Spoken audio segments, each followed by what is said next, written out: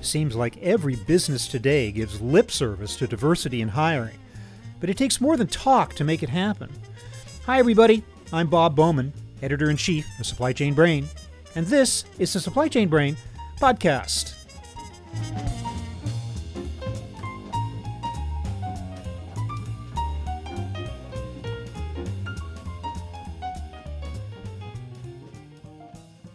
In the aftermath of the police killings of George Floyd, Breonna Taylor, and any number of other African Americans over the years, there's been lots of talk about the need to increase opportunity and diversity in white-dominated businesses.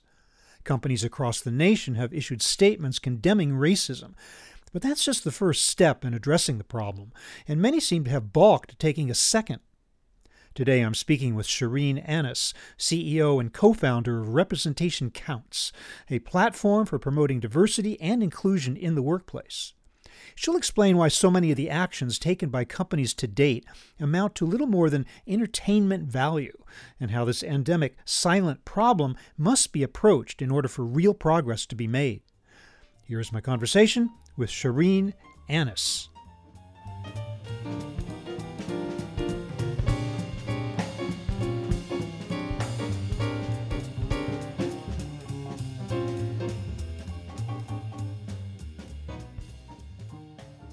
Well, Shireen Annis, welcome to the show. Hi, thanks, Bob, for having me. Shireen, after the killing of George Floyd, many companies issued a bunch of statements condemning racism in the workplace. What has come out of that?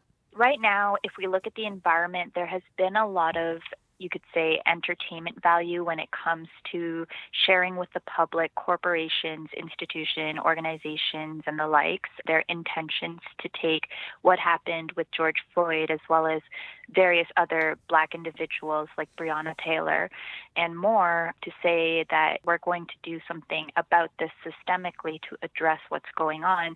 But when you look at the action behind what is happening in terms of their intention, there really isn't much that's been done so far. And if anything, we're seeing that a lot of it, the movement has various times where it spikes and then comes back down, so it's quite inconsistent. And I also think that the organizations and companies that are looking to bring on new individuals, consultants, or even help on board to help them address these issues when it comes to race, they're not exactly going about it the correct way in terms of how people as general consumers and the masses want this problem to be addressed. Perhaps one of the key words in what you just said is systemically, the idea that we need to dig so much deeper into corporate culture in order to enact true change and true diversity in the workplace. So, that being the case, how do we even make a start in changing corporate culture in America? So the first thing and the biggest thing, I think, is what corporate America immediately does in situations like this, I think, is based out of survival instinct. They immediately go into their internal networks and try to find somebody who academically is qualified or seemingly in theory is qualified to address these issues. But what they forget and don't often realize is this entire issue has been seeded out of systemic racism. And so education and how people have become qualified, that entire system is essentially against people of color to begin with. And so you're not going to find the authentic drivers of change immediately in your circles who are often carrying a lot of privilege with them and have gotten to their positions in ways that have a system set up to help them. And so what I always like to say is that you really need to have a deep understanding of what exactly systemic racism is and then bring on people who represent those backgrounds to address these issues, because in this situation, the best game plan is to have the people who represent those demographics, those people, those voices, those issues and experiences, because we're not academic or theory projects at the end of the day. these are real BIPOC LGBTQ lives that are being severely impacted by a system for centuries that has been set up against them, and no one understands it better than the people who represent those backgrounds to begin with. But in order to dig that deep, where do we start? Should we start at the executive level? Should we start promoting diversity in the high levels of corporate America and have those individuals work down to change the system? Trying to understand how we can make a true start in this. So I do think that this is a two-pronged issue that has to be addressed in two separate ways. So there is the top-down, in which executives obviously carry a lot of influence, right, and power in terms of how decisions are going to be made and how they'll trickle down to every form of employee in their supply chain. And so for that to happen, we do need executives to have the proper understanding, the proper knowledge, and the proper education when it comes to realizing what exactly people need.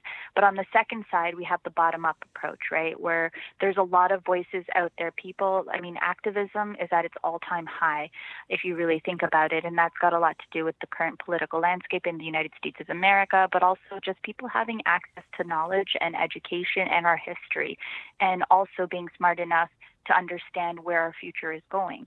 And so I think that the best way is always to have a third party in the situation come on board, which is exactly the type of work I do, right, with Representation Counts, in which we bridge the gap between the bottom-up approach and the top-down approach. So that way you're having two separate sides of the world come in and have a unified voice in addressing these very life-impacting issues. You have at times, as an excuse, companies saying, we would love to promote diversity in our workplace. We would love to bring a more diverse workforce into our company, but the candidates, the qualified candidates, just aren't there. What do you say to them? So I think they're wrong. I think, again, this is under the veil and also under the privilege of where they are. They're speaking from their points of perspective, and their perspective is often a white man or even the feminist movement, a white woman who's making those arguments. And what they fail to recognize is, again, it goes back to how systemic racism works. Education was implemented as a way to divide classes. You were either in or you were out, and the out people were always people of color. So the way these executives or recruiters go about qualifying people and the metrics that they use is often rooted in one perspective, and what they fail to recognize is that there is this system against the people who are actually qualified to make valuable feedback or to make valuable judgments or decisions in this space are going to be people who aren't going to follow the traditional qualifying metrics. And so for that reason, I think that they need to recognize at a recruitment or executive leadership level that they really need to open their minds and realize that traditional qualifying metrics isn't going to fill the position. It's going to be a broader understanding of human life at large and realizing that people provide skill in a broader way. And it doesn't necessarily mean, especially in the United States of America, that it's going to be through traditional schooling, especially in the day and age of digital technological revolution, right? So that's where I think that people need to broaden their understanding and their acceptance when it comes to qualifying metrics, and maybe even follow what technical companies like Facebook, Google, and Salesforce and all these other large companies have done in broadening their understanding of what it even looks like to have a qualified person on the job. When I hear the phrase traditional qualifying metrics, immediately I think upon the university system, our educational system, our higher education system. And that being the case, sometimes a very, very small subset of schools within that are considered to be the schools for business, right? So you're saying what? You're saying then that it shouldn't be so much a university degree that matters, or we should accept a wider universe of possible universities, or we should look beyond the university system completely? What are you thinking there? So I think, and I come from the space of education, and actually I've invented a new system that actually reinvents how education is even viewed and also facilitated. So I think we should be looking way beyond the traditional universities, colleges, schooling, target or not target systems. Because again, this feeds into the systemic problem of racism and other issues, right? And so if you look at, for example, the Harvards of the world or the Stanfords of the world, you're often going to get a 80% class that comes from a position of insane privilege and old legacy money. And then the other 20% is usually immigrant students, or it's from the underserved population or financial need. And so if you look at that model already and then you try to address these very relevant problems that we're seeing take an uprise in society today, you're not going to solve it with the same problems in the past. Universities have maintained this class divide, which has also rooted from racism. It's a double problem, and it's also connected to each other. And so if you're going to be feeding into a university from especially target schools to address these issues, and even if you take the few students who made it in, like the Malala Yousafzais of the world or whatever have you, they're so rare and so hard to find because there just isn't enough of them. They're a scarce resource themselves. You're not going to address this problem the right way still. You need to broaden your understanding and also your acceptance of people from a broader walk of life who have come from experience and can articulate themselves appropriately to address these issues that we're seeing today. Now, as I'm sure you know, every university voices a super strong commitment to diversity. And I would guess that if you would go on any website of any of those universities and you see a picture on that website of students from that school, there would be all colors in front of you, right? I mean, the first thing you see. But it sounds like you're saying that you're not particularly favoring changing the system from within. In other words, promoting more diversity within those universities. Sounds like you're saying let's sidestep those altogether and seek another path that doesn't include them at all, or not to say that minimizes or reduces their importance. Is that accurate to say? I would say the last part that you said in terms of reducing their importance is what I stand for and what my organization stands for and is actually promoting. Because, again, I think that the entire educational system is built on exclusivity. You build an exclusive culture, you're exclusively a part of that culture, and your values exclusively align with that culture along with curriculum, right? Universities actually bet on that. They invest in that and they profit off of that. And that's why you see different utopias or microcosms of not just culture, but also what is acceptable in terms of being as a person or character. And I think that that can be quite burdensome and that humans just aren't built to be that way. I think humans can be a lot more free-flowing than that and have a broader identity than just to be secluded into a school culture.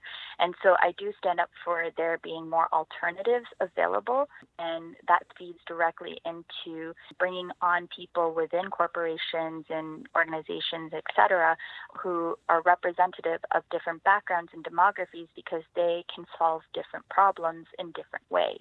And school forces you to follow a mold, whatever it is, but universally there is this one mold that you're facilitating talent between, or skill really, between university and employer, but even that whole system is completely broken and needs to be disrupted entirely. And so that's where a lot of these problems come from too.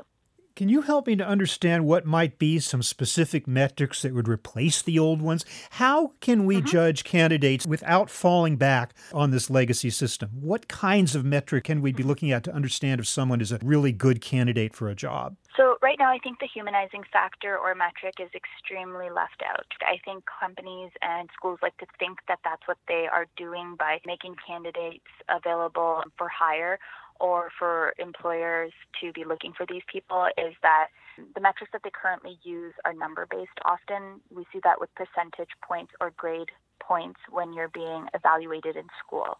I think even professor references can be biased in many ways because the professor needs to like you in the first place, and their likeliness of you is subjective and can often be wrong, or it could be heavily skewed by whatever experiences they've had in their life, and that's what they're attracting.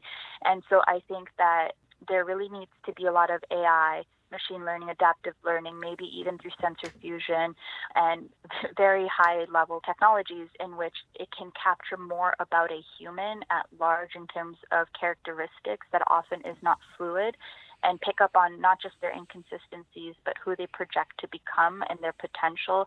That's what's going to address this. And I do think that that wave of new technology is up and coming right now. Specifically, I think I see that in Amazon Go. If we could somehow bring that into the education space, which is something I'm even working on, I think that's what's really going to give a more versatile, holistic, and true representation of a candidate in which employers can look at and be connected to hire. But above that, what we can do today is have third-party representation in the recruitment and HR process, and also have coaching for executives and encourage the bottom up to raise their voices and evaluate not just through data metrics, through human level subjectivity, that this is where we need to bridge the gap, and this is why this candidate can do a good job just by understanding the human in them. Is the pool of candidates there for the picking if we're willing to see them? Or is there some degree to which we need to do a better job of reaching down into diverse communities to encourage these people to follow a career of business, through mentoring, through encouragement, through support? Don't we have to do that also? So here's the thing, actually, people from a diverse background, and I'm going to specifically target poverty here, those who live in very financially suppressed circumstances, they're very resourceful. They're very good at capital allocation. Mm-hmm. And I think that a lot of business skills in diverse backgrounds really exist. It's just that they don't have access to the same opportunities or even the same mentorship that they can leverage and optimize their potential and their skill. These people are often extremely talented. They're following a lot of online resources to skill themselves up, but they're just caught up in the cycle of poverty, or against racism, systemic racism, they're caught up in that cycle too. So I think that companies need to figure out a better way to have institutional resources, institutional education skilled out to be able to reach more people in a more effective way, maybe not through just online, but also through actually going to underrepresented communities or diverse communities in person and having that commitment to actually level people up a little more so that they can participate in this job market. But many businesses have such a poor record of even investing in poor communities. They're not there. They're not seen. So it must feel like a million miles away from people who are trapped in poverty. No, and it's true, but I think that also has to do with who they're consulting with. I think there's a lot of inefficiencies with how they even deploy strategies when it comes down to that, right? Like they have all these intentions, but again, they're hiring consultants, they're hiring third parties within their own circles, and so they're trying to solve problems with problems. And so that's where I think, like, you know what if you could just go into the Bronx or to the Queens and just pick a random person from there, right? Invest in that random person. I can almost guarantee you that random 18-year-old kid is probably going to direct and help your executive level strategy team come up with a better solution on how to impact those communities than any executive life coach who went to Wharton or any executive third party who went to Stanford or Harvard and claims that they know these demographies better than anyone else. Because that person, that 18-year-old kid, is going to have so much better experience. They're going to be relatable. They're going to have the language. They're going to have the mindset on how to impact those people's lives and everyday struggles. It's why AOC, Alexandria Ocasio-Cortez, does such a great job and is the third most sought after politician because she represents the community she came from. And that's where I think a lot of these companies are going wrong, is that they're hiring internally to their networks without even oftentimes realizing it because they have this bias anchored in them so deeply and conditioned. So that's what they attract.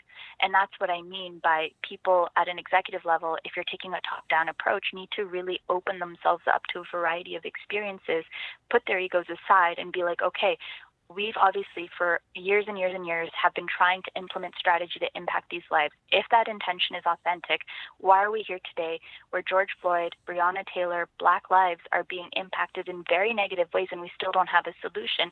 We've just realized that this has been a silent problem for so long, and only now we know that we have to address it. It's because those old methods and techniques were not working. Their judgment calls were not working. And this is how I think they're going to be able to improve themselves, by picking people from representative backgrounds and asking them to support a solution. And what can we do about getting the message out to boards of directors and shareholders? That's the other end of the chain. Yeah. About the importance of supporting and investing in companies that are truly making an effort in this direction. So I think when they have their table talks, I think that representative backgrounds, they need to be able to reserve a couple seats for people that they can even pick at random is often a good strategy from representative backgrounds, and invite them to the table for conversation. And it could be somebody who's not so well branded. They really need to put their marketing strategies briefly aside to kind of get that authentic representation and voice on the table. And I think that is probably going to be their best investment to help kind of impact any type of ignorance or subconscious biases that might exist. And from there, they could really leverage that experience to help solve a lot more problems that they as corporations are facing. Mm-hmm. It's really that simple at the end of the day, as naive as it sounds. It does work. Shireen Annis of Representation Counts, thank you so much for putting this issue front and center beyond, as you call it, the entertainment value of virtue signaling on the part of corporations these days and the search for true diversity in the business world and the workforce today. Thank you for being with me today. Really appreciate it. Thank you, Bob. Thanks so much.